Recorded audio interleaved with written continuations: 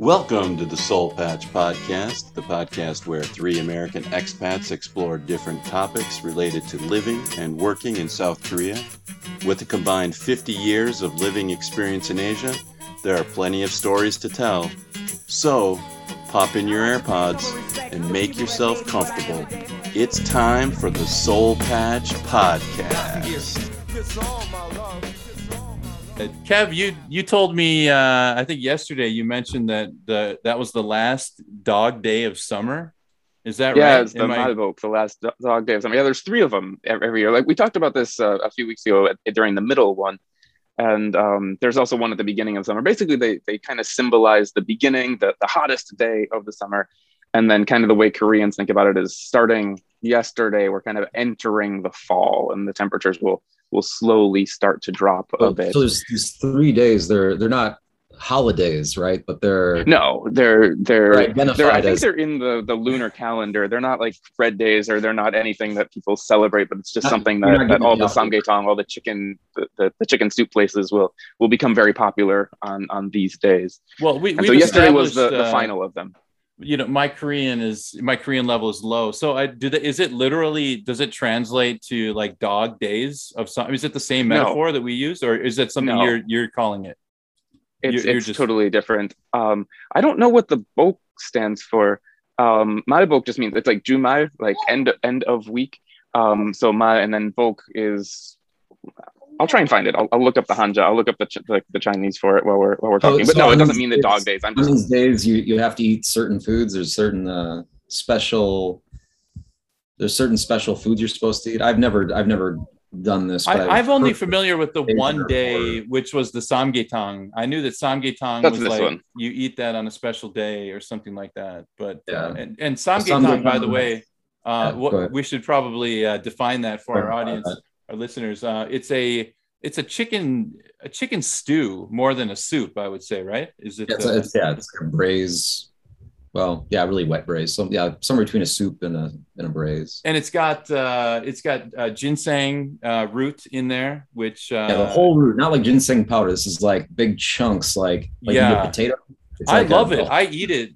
Some people just leave it in for flavor. I just go crazy on it. I love it. And ginkgo beans, is that right? Do you know the ginkgo?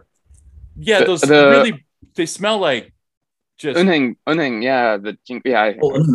The ginkgo tree berries. Sorry, ginkgo tree berries. Isn't that in samgaetang as well? I always thought it was the little dates. Okay, and the dates are definitely in there too. Yeah, but I thought there was also the ginkgo berries, but I could. I have it like once every 2 years. I haven't had it in a couple of years either. Yeah. Well, Kevin lives. They take rice. They take a bunch of rice they cram a bunch of rice in its butt, like you do at like a Thanksgiving turkey. Yeah, but it's just rice. Yeah, and they tie that off. You steam it or braise it in water, so it's like the broth has really no salt, so it's kind of strange that way, but the amount of gelatin, because all the bones, it's like such a sticky on your lips kind of broth. Mm-hmm. I don't think about it. I should eat it more often. It sounds kind of great. It's fantastic, and they have there's a little dish usually of salt where you dip the chicken in the salt. And I usually take the salt and I sprinkle it into the soup. Yeah, right. And it creates like a wonderful porridge at the end, which I highly recommend it. It is my favorite Korean food. Like it's my number one. So yeah, I love it. So yesterday was the last day not the last day. Was an official day to have one of those. So samgaetang day. Yep, pretty much. Okay. Right on. And but I did not eat that yesterday, actually. So I did for the middle one. So this week we want to talk about our early food experiences, or like how we adapted. Is that the idea here? Yeah, and we can also extend that to talk about just how we deal with like food shopping and cooking and how often we eat out. I think Korea is also really so easy to. I think it's so easy to talk about all the foods that you still love. Like you were talking about, you just love samgaetang, right? I love a lot of the red foods here. I mean, pretty much. I mean, kimchi, jaeukbokkeum, the kind of spicy pork. what's the spicy soup? I haven't had it in a while. Any of the red foods. I like spicy stuff. You guys are into spicy, of course, as well, yeah? Yeah, I mean, I do. I love spicy food. Like you said, jayuk bokum is some pork in bokum is mixed rice, basically, or fried rice. Fried rice. It's fried. Yeah, bokum doesn't necessarily mean rice. Bokum just means like kind of pan fried. Oh, I'm sorry, pan fried. Okay. Bokum bop. Bop is rice. There you go. Korean. Bop is the rice. There you go. Okay. Yeah. So it's easy to think about foods. I think something could be kind of interesting. I'm curious, what kind of foods, because there's so many good things. Like I love Korean food. I love the spicy stuff. And I'm sure you guys have been told many times, like, wow, you like spicy. You've gotten that. But what foods do you still not like in Korea? What are things that you don't dig on? I could tell you one thing that I can't get on board with. Anything that has to do with feet, chicken feet, pig feet. I'm not a fan, and it goes back to my childhood. And I did not have a traumatic foot experience as a child, but it's that texture. Like when I was a kid, same. You couldn't. If you said, I'll give you $100 to eat this tomato, I couldn't eat it. I hated the texture of that of a tomato. But I love pasta sauce, tomato sauce. Right.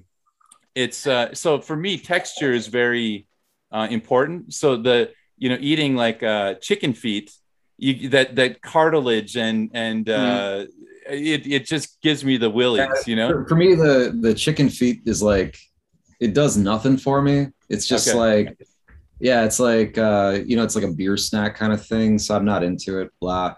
The pig's feet, though, like the trotters, whatever they call it, okay. Yeah, jokbal. So this is basically like, it's pig's feet. That's braised with a lot of I think it's like star anise. It almost has like a cinnamon flavor. It reminds me a little bit of like Vietnamese pho, like that broth in a way. Well, that doesn't sound so bad, actually. But it's actually that flavor of jokbal is the pig's feet flavor. The spices they use, I don't think that really seems like other Korean dishes. It reminds me more of something like Southern Chinese dishes. So it's a little bit different. I agree with what Jack's saying, though, like a texture thing. That was rough coming to Korea. So that's definitely something that I've changed. I remember, some of the first meals you get are things like moksal, which is slices of pork neck, or samgyeopsal classic, which is, it's pork belly. And pork belly is delicious. I mean, but it's got a big chunk of the skin, and the fat is also one of the layers, right? The first slices of samgyeopsal I had. So the way they bring this to your grill, it looks like it's raw. They bring it to the table raw, and there's a fire on the table. And it looks like super thick cut raw bacon. So it's uncured, just raw pork belly. And the skin is still on it, the crackling or whatever. I mean, it's raw. It was one of the first experiences I had. The hair was still on it. Most places don't do that, though.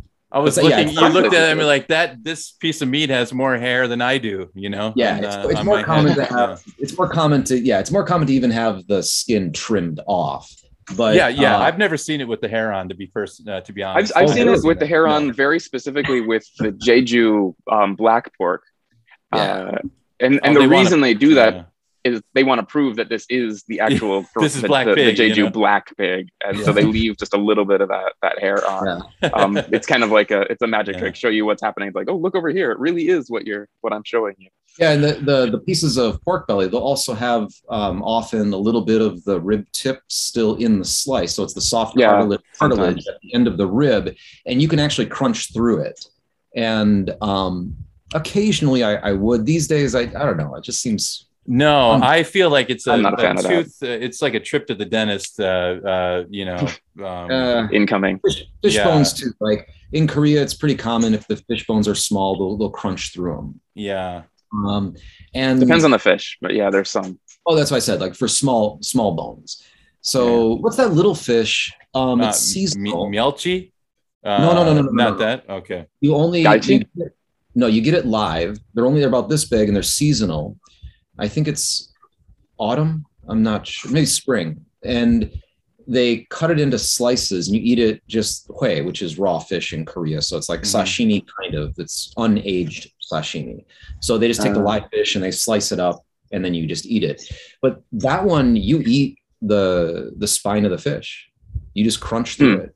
Oh, it's yeah. Small. I don't know the name of that one, but I don't know what the name of this fish is, but my mother-in-law prepared one that you absolutely can just bite right through. It just melts right in your mouth, the spine and everything. So it's delicious. I wish I knew the name of it. I'm not a foodie, unfortunately. So Same.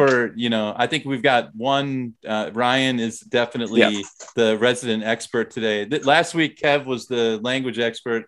Today, Ryan is the food expert. Yeah, we'll see how far my knowledge goes. I think Kevin actually probably knows quite a bit because he lives in a much more Korean home than I do. So I think he has a lot more Korean meals, I think, than I do. He's the the location to the mother-in-law is huge. I mean, that's this is true. That's a lot of that's an encyclopedia of knowledge right there. So yeah. I really need to take advantage of it and actually learn how to make kimchi the way she does and things like that, because I just wish I cared about kitchen stuff more. But going back to really quick what you were saying about foods you don't, for me, texture is really big as well. Like one food that I still just don't really dig on in Korea that Korean people just love is let me guess, dotori muk. No, actually, I like that. Oh, I'm sorry. Okay. We'll talk about that later. No, just rice, just like tteokbokki, rice, like spicy rice cake stuff. Like I just don't really like duck very much. It's just chewy. And I don't dig on the chewy stuff. It's the same with that's a weird food. It's a weird food, man. Like I mean, it's like it's a noodle. It's like a carbohydrate super noodle or really something. Is. You know what I mean? Like the amount of calories like per square inch is probably unparalleled when it comes to tteokbokki, rice cake, For listeners, what duck is the rice in Korea. There's kind of two primary types that people will have here. There's one that basically you eat just like white rice and it's quite sticky. And if you've been to a Korean restaurant, you've seen this, or you've been to Korea, you've seen this. And there's another one, which is like super, super, super, super sticky. Like you could build a house with it.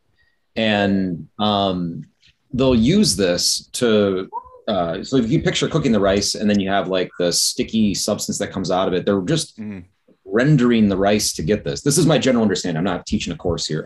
I've never done this, but that sounds right to me. Like it's basically it's the like highly glutinous rice, I guess. It's like if you went to a bakery when they're kneading bread or something. Like it's just you're it's continually packing it together, so you cook the rice and the liquid that's coming off it has a lot of this snotty type gluten or something, I think. And I think you end up using the remaining rice. You could correct me on this one, Kev, you might know, for shikye, the sweet drink, whatever. Anyway, so it's a rendered part of cooking rice that you can pack into what looks like, like a block of clay almost, or like gum. It is the stickiest thing. It tastes, to me, honestly, it tastes like nothing.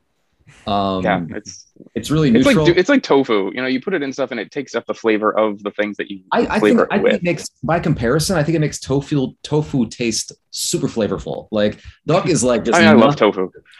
Yeah. Wow. This is interesting. I'm going to be the I'm going to take the other position here. I love duck. My daughter's favorite food is tteokbokki. I can eat now. I try not to eat it because, I think we established earlier in a different podcast. I have a penchant to my weight likes to go up and down and up and down. And if I'm eating duck, it's going up. So I stay away from it for that reason. But I love it. I love the texture of duck, which is weird because I hate the texture of like pig's feet or chicken feet. But when it comes to rice, for some reason it is sticky but it's kind of benign because it comes from rice. I like it. I like it when we make it in house. We make it in house here. I like it. I don't like eating it typically in restaurants that I go to, because the type of duck that we get here, the one that my girlfriend buys like online or whatever, it's a little less sticky. So when I bite it, it actually separates into pieces. Mm-hmm. Well, Ryan, a lot of the duck that you'll get in restaurants as well, it's made from flour. Okay. Okay. So it's apples and oranges then. Yeah, I mean, right. So that's actually if you look for salto, like rice cake, instead of milkarudok, instead of flour rice cake, instead of flour. Yeah, it's not rice cake. So they make like a cheaper version essentially. That's just like in basically. restaurants.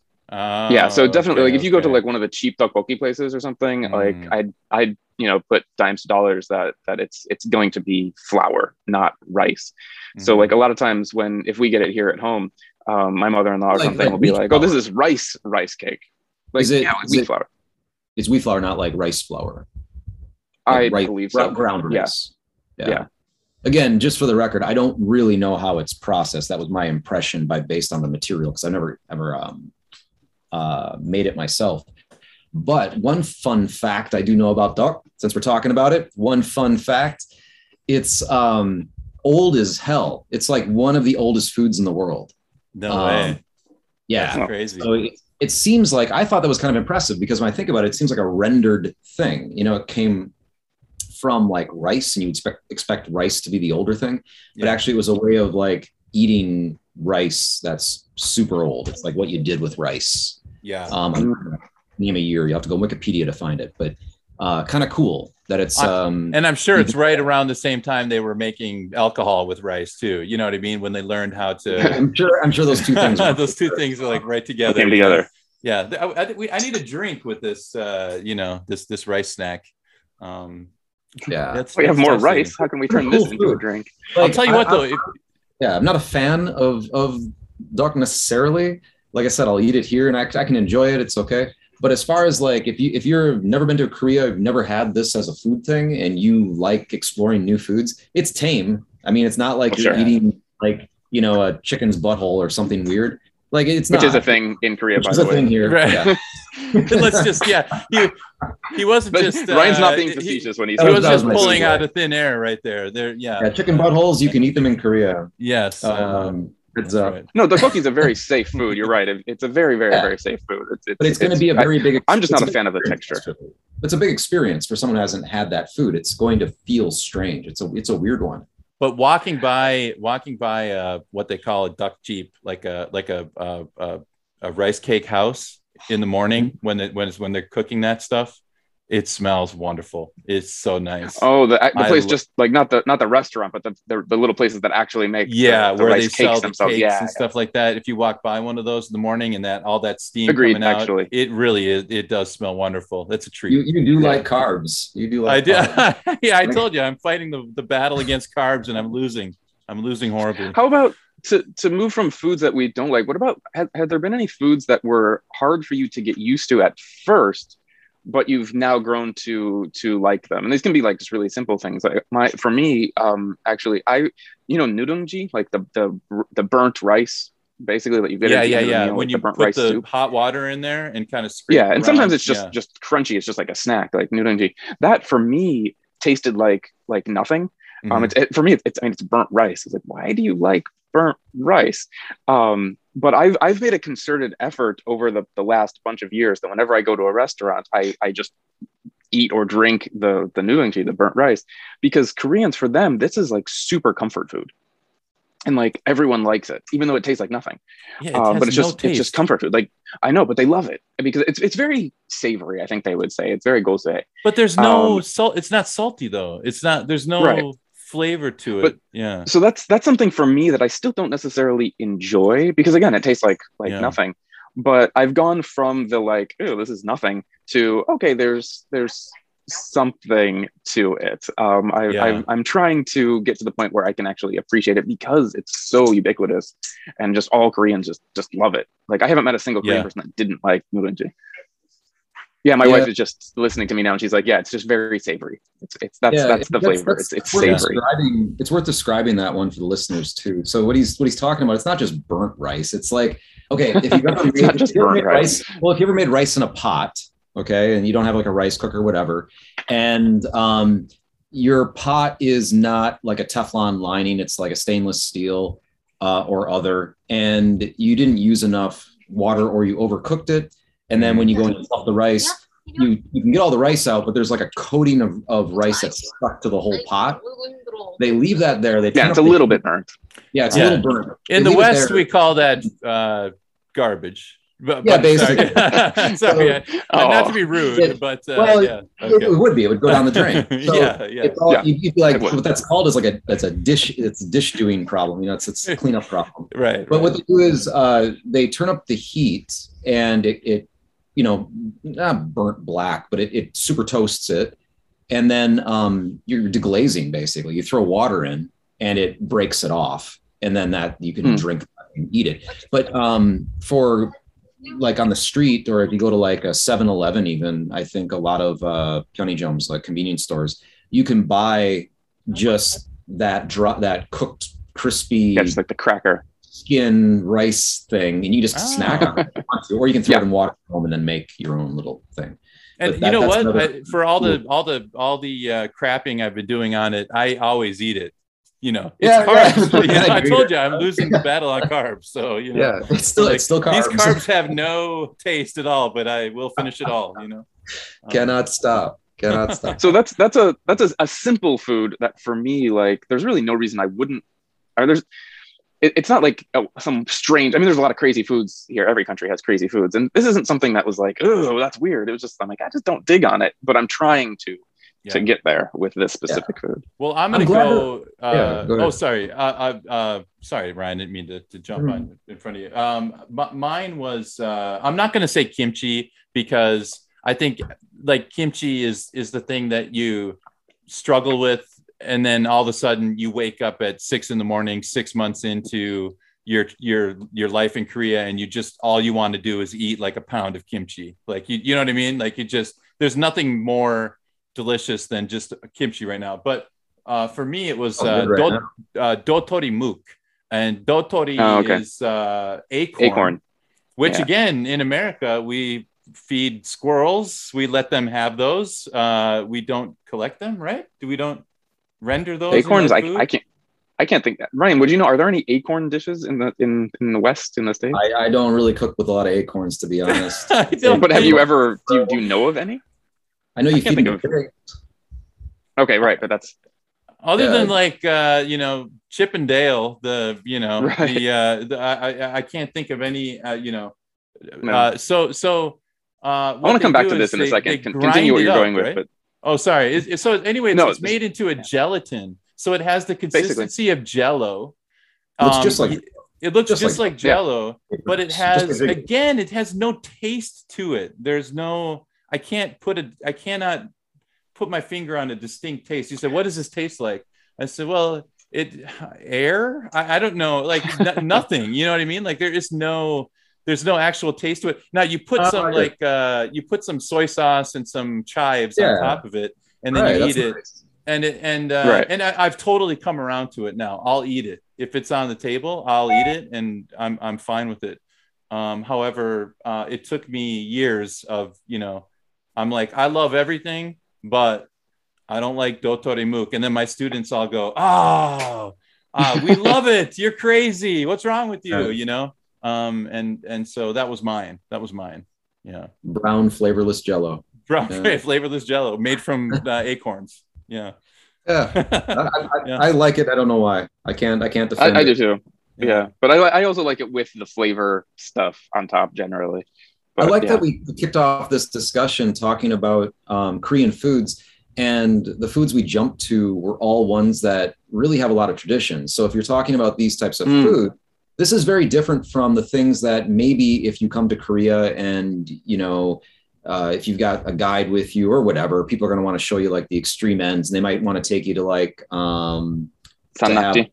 Yeah, sannakji is a live octopus. Okay, if you're listening to a Korean podcast, you've seen a YouTube video, so like people eat live moving octopus, or like raw fish where they take the fish out of the tank and it's alive. They chop it up directly and you just eat it. Right? There's no cooking and anything, and it's still like twitching and this type of stuff.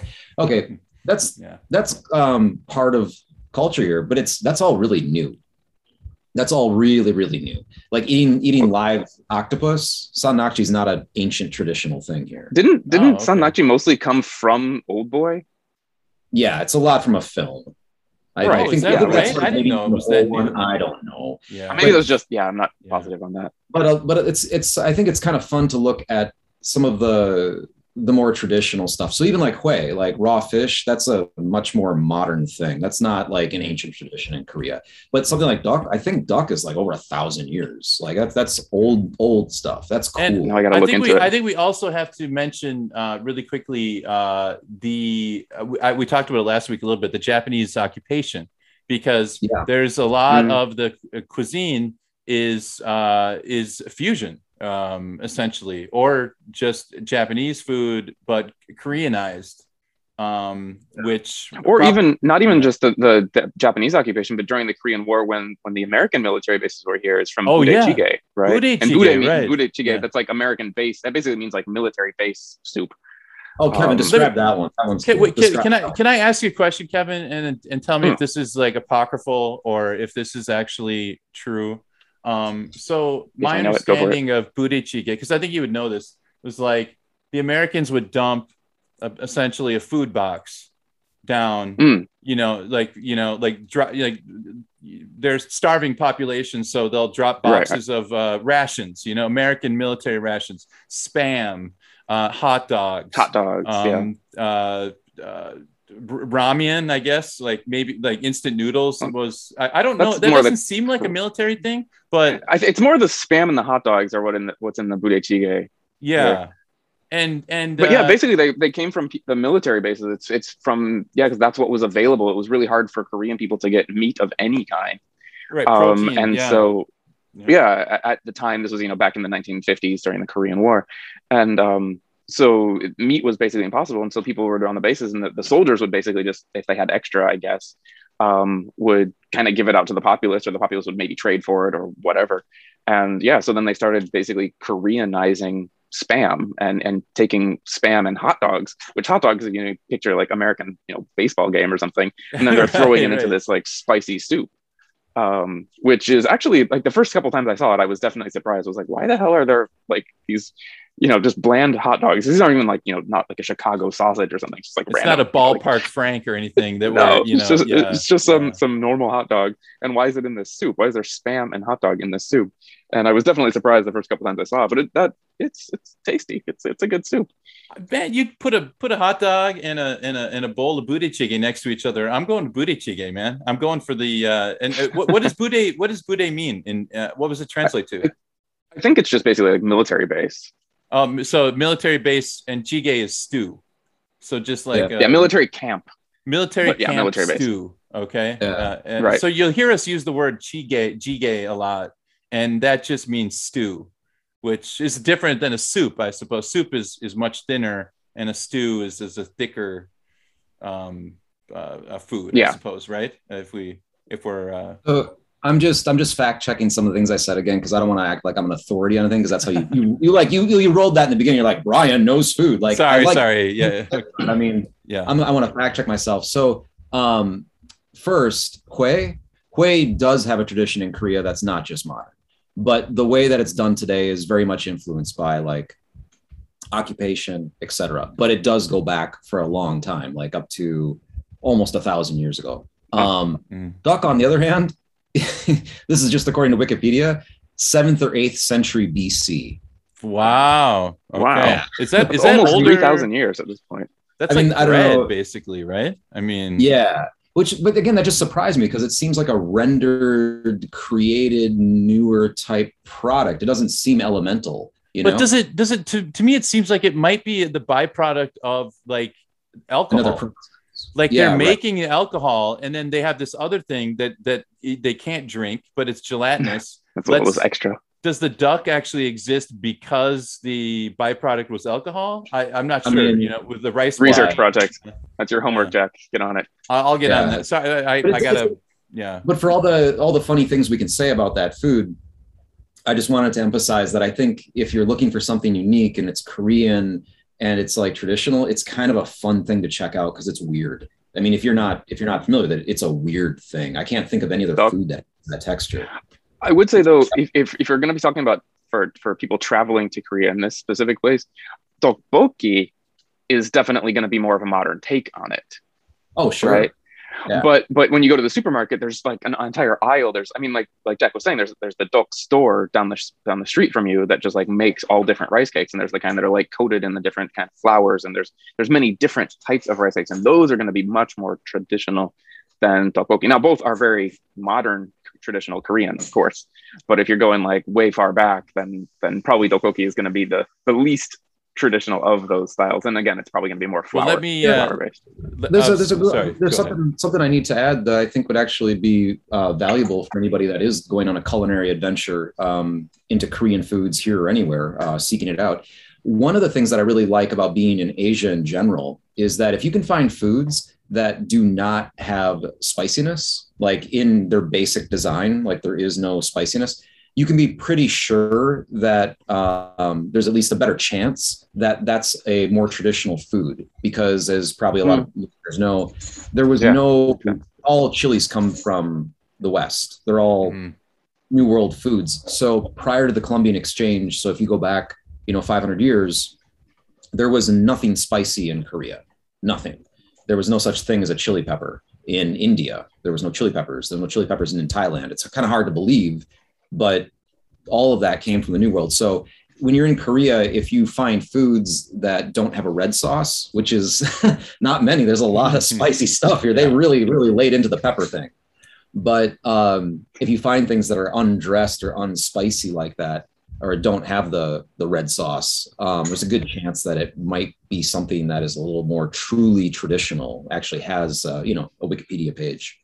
Yeah, the same thing that Ryan is saying to add to that, like kimchi is a perfect example of that as well. Yeah. Like the original kimchi, kimchi is the ubiquitous Korean food. Like when people say, what's the most stereotypical Korean food? It's kimchi. And kimchi is great, but spicy kimchi is not the first kimchi. Right? No, there's so many different kinds of kimchi. Oh, yeah. Nobody. I've been to a kimchi museum. It was fascinating. Yeah. A kimchi museum? Yeah, there was one somewhere near one of the palaces downtown. Right, it's in the city, right?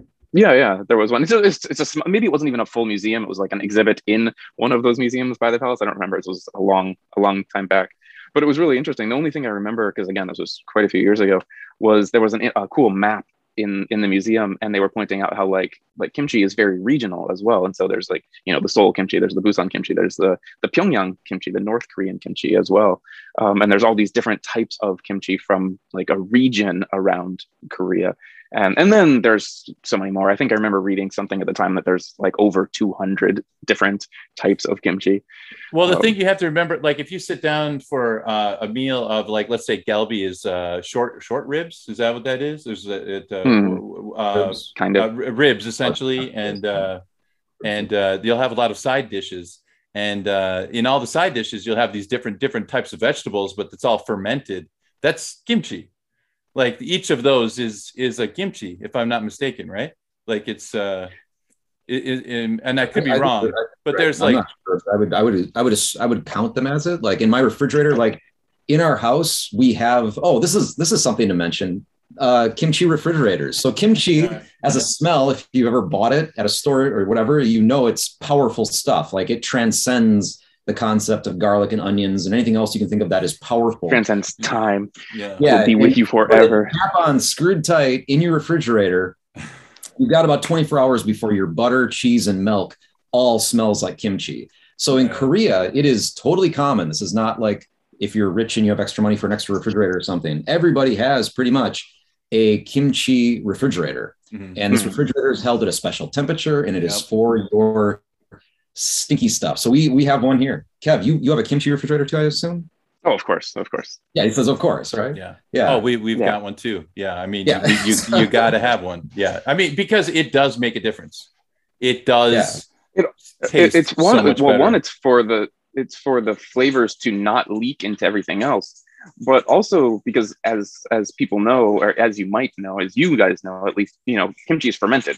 Right. And in order to ferment it, it needs a very specific temperature range for a long period of time. And a normal refrigerator, it's closed, but every time you open it, the temperature is dropping and raising again. And whereas when you get this kimchi refrigerator, it's one of the, if you've ever seen like I used to have like one of these kind of freezers, kimchi refrigerators, for anyone who's listening, it's not generally it's not a refrigerator that you open from the side. It's a refrigerator that it's like a treasure box. You open the case up and you look down into it. A chest freezer. Yeah, there you go. Thanks. That's better. I'm going all medieval, the treasure case. And the kind of thing you would hide a body in if you maybe committed a murder. It's either kimchi or that. But right, so it keeps the temperature the same, and so your kimchi will taste better after you make it. You put it in a kimchi fridge, not into your normal fridge, because it ferments it better. It's the same as when they used to bury it underground back in the day. Underground is very consistent temperature, so it was a kimchi fridge. That's kind of the point of them. Yeah, who would have thought burying food in the ground for long periods of time would make it smell, permeate other foods in the fridge? But you never know, I guess. Let's go back to something that I talked about a little bit ago, go ahead. just really quick, because I think it was, or it's jumping back topics, but you were talking about acorns, right? And this is something that Ryan and I have mentioned in random conversations in the past, something that we just think is really funny but cool about Korea in general. Jack, I know Ryan and I have talked about this, but you've been out, you live kind of outside of the city. You've been out in the past and you've seen suddenly like the older generation of generally the grandmas, sometimes the grandpas are out helping as well, and they're just like picking at the grass. Have you seen them? or right? At the park they're pulling berries, like right. And there's so many little grasses and random foods here that like in the States, like an acorn, it's like, this is not edible, this is acorn food. There's one, I just had to look up the English for it, souk, it's mugwort. And like that's a really, like, I would look at it and it's like, that's a kind of grass. That's weird. I don't know what that is, but it's delicious when my mother-in-law knows how to make magic with it. Like some of those greens, like, okay, this is cool. There's some really cool stuff. What Kev's talking about here, you can see this. You don't necessarily even need to get out to the rural areas. It's more common in the rural areas, but you will see this in Seoul, in the capital. You will see people doing urban foraging, I guess is what you call it, right? Yeah. Yeah. There's people that, I remember back when I lived in Itaewon, the street from Noksapyeong subway station to Namsan, like, going up to Gyeongnidan. So there's like a stretch. There's all these ginkgo trees. So right? And that you'll see people out there with a little basket, and they're just picking the berries off the ground. It's food. You can eat it. Yeah. The other cool thing that Kevin's talking about is the variety of greens. This is still, I've been here for how many years? 12 years. I am still learning all of their, the flavors and uses. I know it sounds like a weird thing to say, flavor of greens, but there's so many cool, bitter or just strange greens, like chrysanthemum. Sure, I probably had a dish somewhere when I was in like a fancy restaurant or something. It was like, mixed in with my greens and my salad or something. But here you buy it by like, the bunch for $1. And it's used, you blanch it in a hot soup at the table when you're eating, and you just eat it up. If you've never had like, a giant clump of blanched chrysanthemum in your mouth, it's a powerful flavor. There's just, if you go to any grocery store, practically any supermarket, you're going to see a smorgasbord of greens that you probably don't know.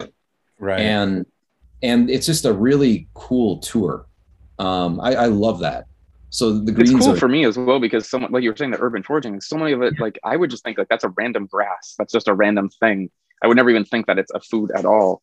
And people are picking it up and doing really cool stuff with it. And it's interesting. It's a really fun part of it. I'm not especially talented when it comes to cooking and stuff. So I stick to the more common lettuces that I recognize. If I'm going to buy something, I don't know how to cook it at all either, but I know we've been out with my in-laws, and one time we were out on like kind of a picnic day somewhere, and suddenly mother-in-law, she looks down at the ground and she's like, "Oh, there's a bunch of soup. There's a bunch of mugwort here," and she's like, "Quick, go to the car, get a bag." And suddenly an hour later, we're leaving with like 10 kilos of that's great. bags. And I'm like, what the hell are we going to do with this? And then we get home and she's like, just wait. And then the next day we've got this like amazing different side dishes and things. And it's like, how did you, it's just like magic. Yeah. Well, it's cool. If you become familiar with some of the greens, a lot of them, they're not necessarily mysterious once you know what they are. So like suksukat and like minari. So minari is a plant that probably has its English equivalent. I can't think of what it is, but I use it. I use it in Dropwort. What is it? Dropwort? Minari. That's what my dictionary is telling me. Not a thing that I know. Yeah. Well, okay. So that's water parsley, water celery, water dropwort. Yeah. I mean, it's probably a species of that, but who knows? So it's the same thing. You can look at the dishes that a Korean, menu would plug it in for. You can, you have to be sure, because there's one, I know there's one popular green here that if you don't cook it, it's like nettles or something. It's not nettles, but it's like basically that same principle as eating nettles. Like you have to cook it, otherwise it'll make you sick. But for the most part, you can just use them raw even. But minari, I use as an addition to my risotto. It adds a nice little crunch. The stems are just thick enough. It's not watery. So you can kind of use it like a vegetable. So I chop it up really small and I mix it into my risotto. And it also makes for a nice garnish. So, and it has this cool, fresh taste. Or like, what's the pernilla leaves? You're so far over my head right now. Oh no! Yeah, I don't know most of these either. Gini. It's in every kimbap. It's in everything. Gini. Sesame. Yes. Kidney. Are they sesame leaves or pernilla leaves? Is that sesame leaves? Same thing? Pernilla, I don't know. But I know like a grapefruit or something. But they're a little bit fuzzy, and some people either love it or hate the flavor. That's a strong taste, and that's unique. I love them. What do you? What would you? Okay, so Kev loves them. What would you say it tastes like? I'm not good at describing foods in general. I don't know. It's hard, right? Yeah. It's like I don't have a vocabulary for food descriptions. Dude, I have no idea what I call it. I don't know what it's like. It's gamey. It's just what it is. Yeah. It is a strong leafy, but I love leafy veggies in general. But it is definitely a very it's a stronger one. It's like lettuce, it's just like a kale or something like that. I like kale as well. Yeah, I enjoy those type of strong leafy veggies. Okay. I just wanted to contribute. Is definitely an interesting one.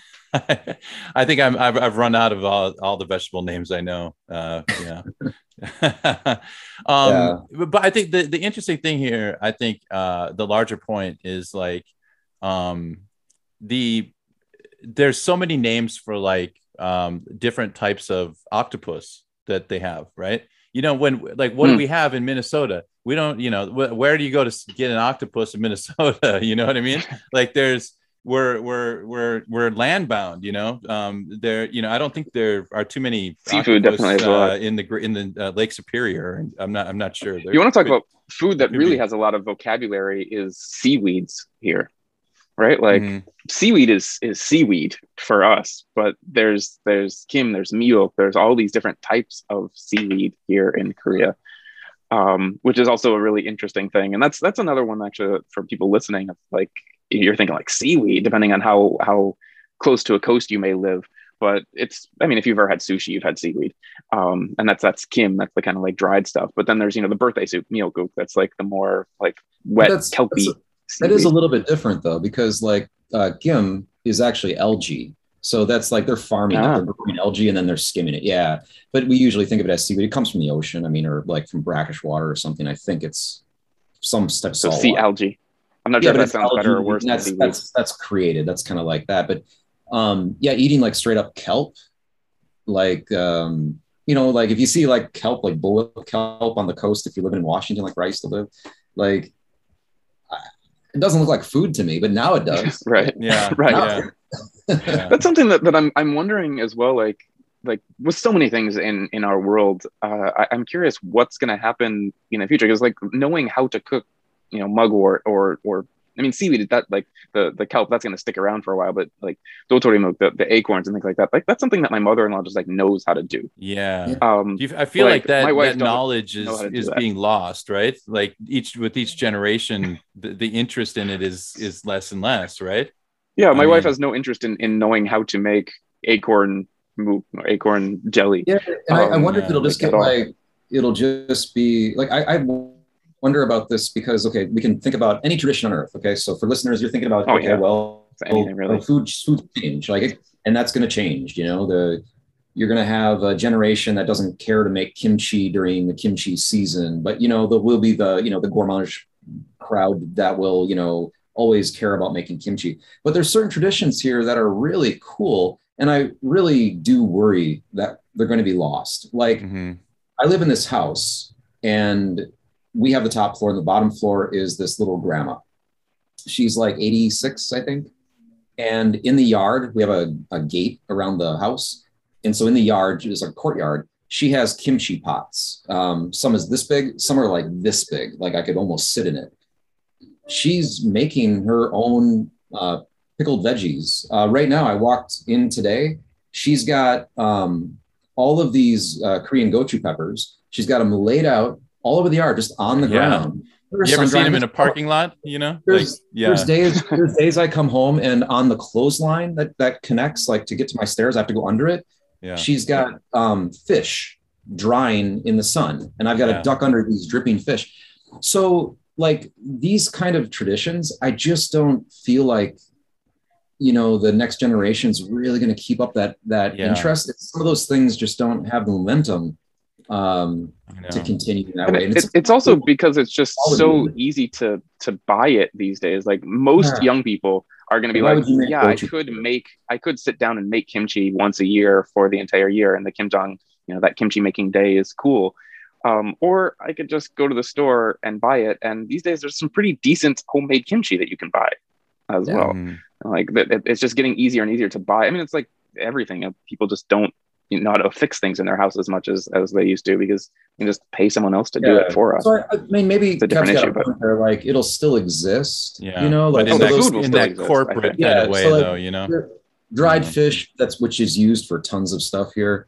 That's still going to be a thing. And like, this grandma's making, drying out chilies, maybe to grind them and turn them into a powder. And that's the gochu chili powder that's used in everything. So she's making her own. Okay, you buy it, someone else makes it, no problem. But the thing that I think will be lost is that the quality of it being around you. It's not weird for me to walk, like, I go out into my market. To get to my house, I live at the head of the market. So I have to walk into the market to leave, basically.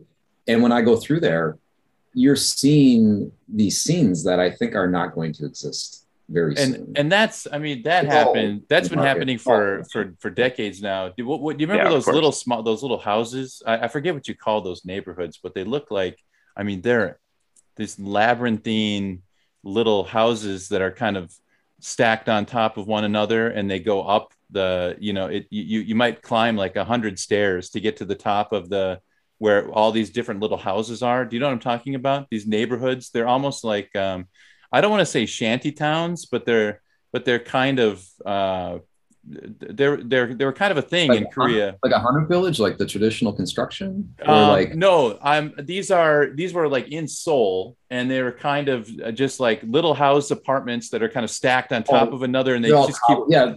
In Huam here, I've got that on when I go up to my running trail, it's like right there. I was like, oh, yeah, they're fascinating. They're so cool to look at, but they're knocking them down at just like a, rapid pace, because they're building another high-rise apartment complex, and that's, I think that's another little cultural touchstone that is kind of being lost. And, I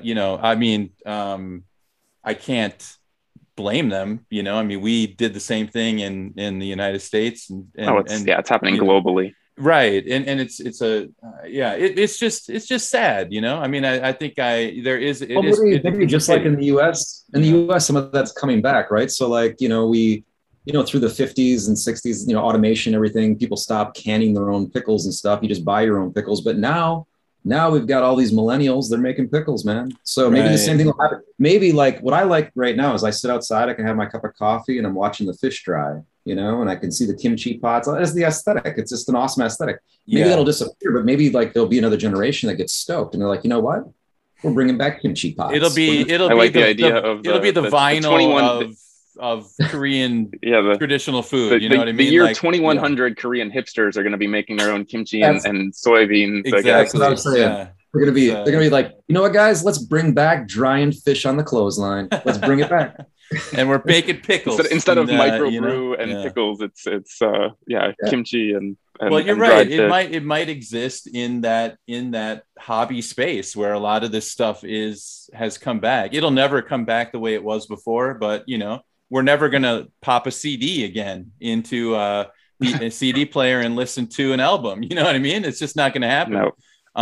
But maybe that's okay. Maybe that's just the way it's supposed to go. So while we're I think a good thing to kind of wrap things up with food here, just for people who might not be super familiar with Korea, is like we are all very familiar with Korea and Korean food, and we know how to get around. And these days, getting around Korea is way easier than it was when we first came here. When I first came here, it was impossible to find proper Mexican food. And being from Arizona, I needed my Mexican food. And now it's all over the place. There's foreign restaurants and there's everything everywhere. But in my neighborhood, there's really not too much of. If you live in Itaewon area, sure. If you live in the Gangnam area, sure.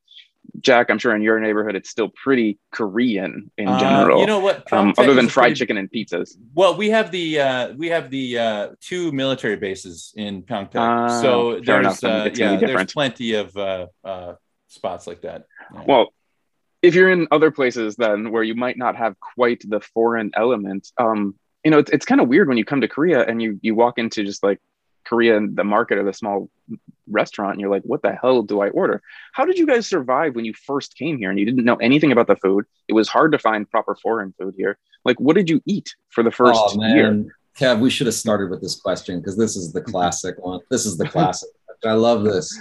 Jack, you want to go first? This will tie it all together. Well, I'll tell you what. Okay, if you looked at some good stories. Okay, 2004, I live by myself. I'm starting a new job at a hagwon. And if you looked at my refrigerator, you would find maybe like a half-drunk bottle of soju, a tin of samjang. Do you know what samjang is?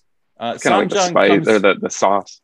Yeah, it's like a doenjang and fermented soybean paste with rendered fermented paste. chili paste and fermented soybean paste mixed together with some sesame oil. I consider it the most underrated condiment on the planet. It is the most. It is awesome. I swear to God, I've had this conversation with millions. I'm sorry, but not millions, but many foreigners, and I'm hyperbolic sometimes. And every single one of them was like, "Yes, I know, it's fantastic. I put it on my kimbap.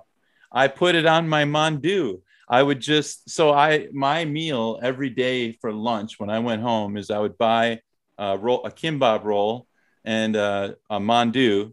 I'm sorry, I didn't explain what mandu is. Mandu is dumplings. Yeah. Right? Pot stickers.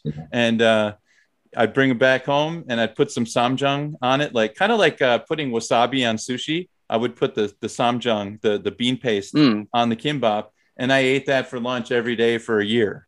That's the dedication to samjang. That was it. That's all I had in my fridge. My first year here, I never cooked either. Like I went to the store one time and I bought some food. I'm like, I'm gonna make rice, and then I just didn't. I ate out always, and that's one thing actually that I think people talk about Korea being really expensive to live, and that's true.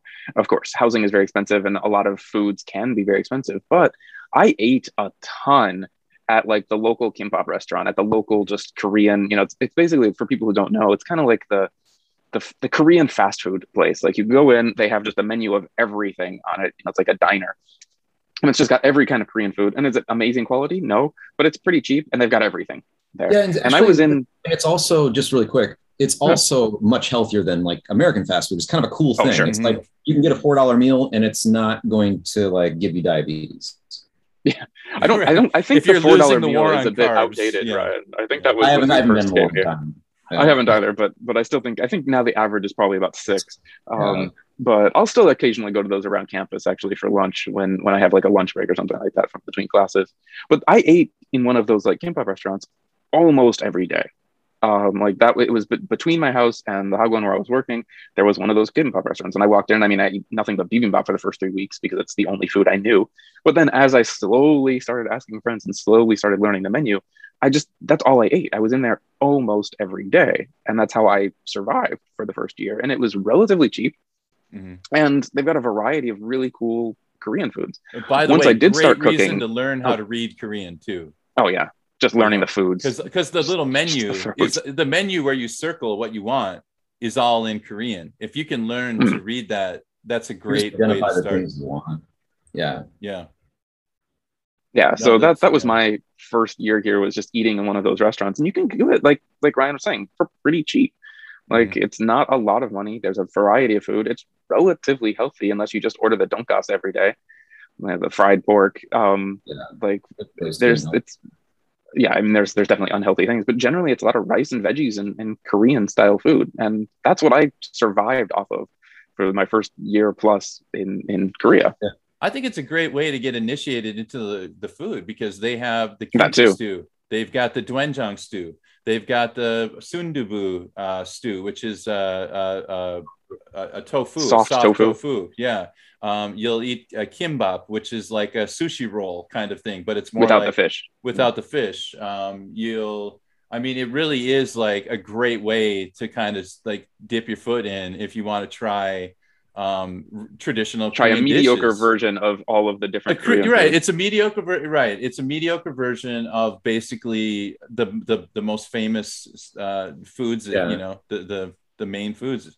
It's the vanilla hit list of Korea. So if you're coming to Korea, you're looking for these places, there's two chains of them that are really easy to identify. So just like McDonald's is a chain, they have two chains here for these things. One is what are they? Kimbap Changguk and Kimbap Nara, I think. Nara. So one if you learn how to say kimbap, either sometimes it's in English as well, but also learn how to read it in Korean and just look for that. And there's look for the color orange, like Ryan's jumper, color. Yeah, just look for an orange sign and and tables and orange walls. Yeah. For myself, I was a little reluctant. I didn't really when I got to Busan, I had the unique opportunity to always have dinner with like a group. It just kind of seemed to happen like every night. So I didn't have to deal with sorting myself out much except for lunch. And, I don't think I'm good at cooking, but I like cooking. So I've got obviously these guys prefaced it that way in the intro here because I'm like the guy who likes to cook. So I like to cook at my house. So if you know me, you know that. And I had a lot of fun in the first period I was here because I would go to the markets and there was so much stuff I didn't know.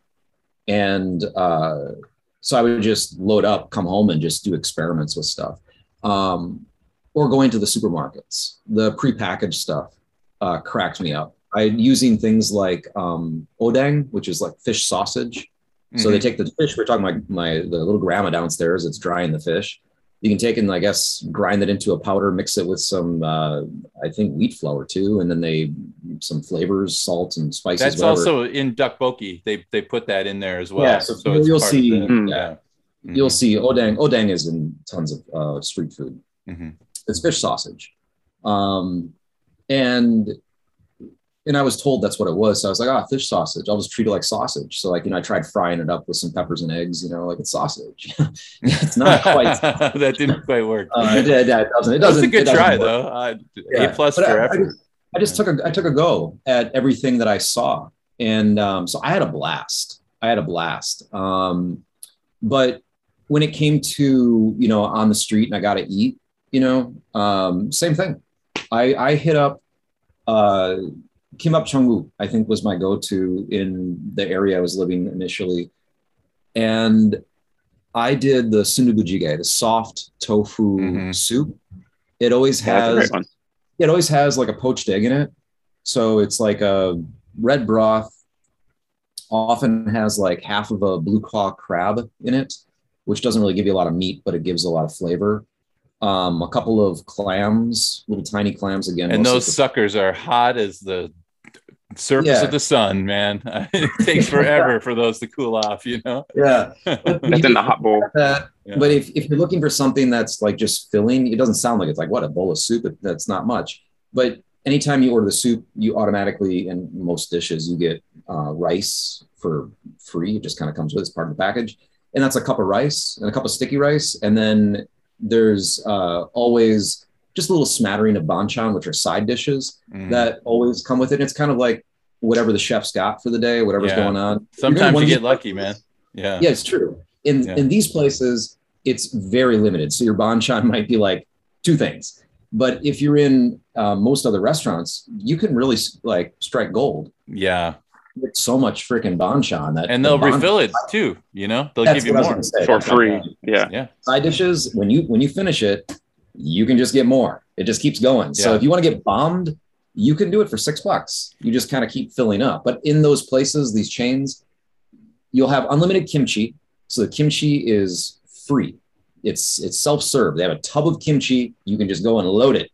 And if you've got that, a cup of rice and a little broth, I mean, you get stuffed on it. You're doing all right. Yeah. You can, Korea is a, if you look at the, index of like how expensive OECD countries is, I know that Korea ranks quite high.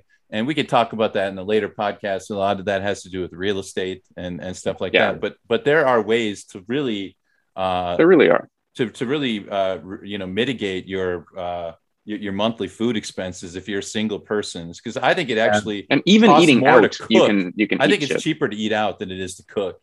Man, we got to split this into another episode. We got another episode. We got another one. I'm not done. I'm not done. We're running out of time for real. You just picked up another subject right there, talking about like the economics of eating out. Yeah. And the experiences of eating out. Like, especially for listeners, probably stoked on either finding Korean restaurants wherever you are or traveling here. I love the dining experiences you can have in the city, in this country. Mm-hmm. It's one of the things that just hooked me to live in. And we haven't even talked about, I think we really do have to do an episode where we talk about the real convivial nature of Korean society, how important eating out is. And what a proper meal is, because there is a hierarchy, and kimbap changguk is not eating out.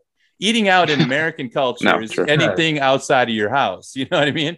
From McDonald's to Wolfgang Puck. But you're not eating at home. You're eating out.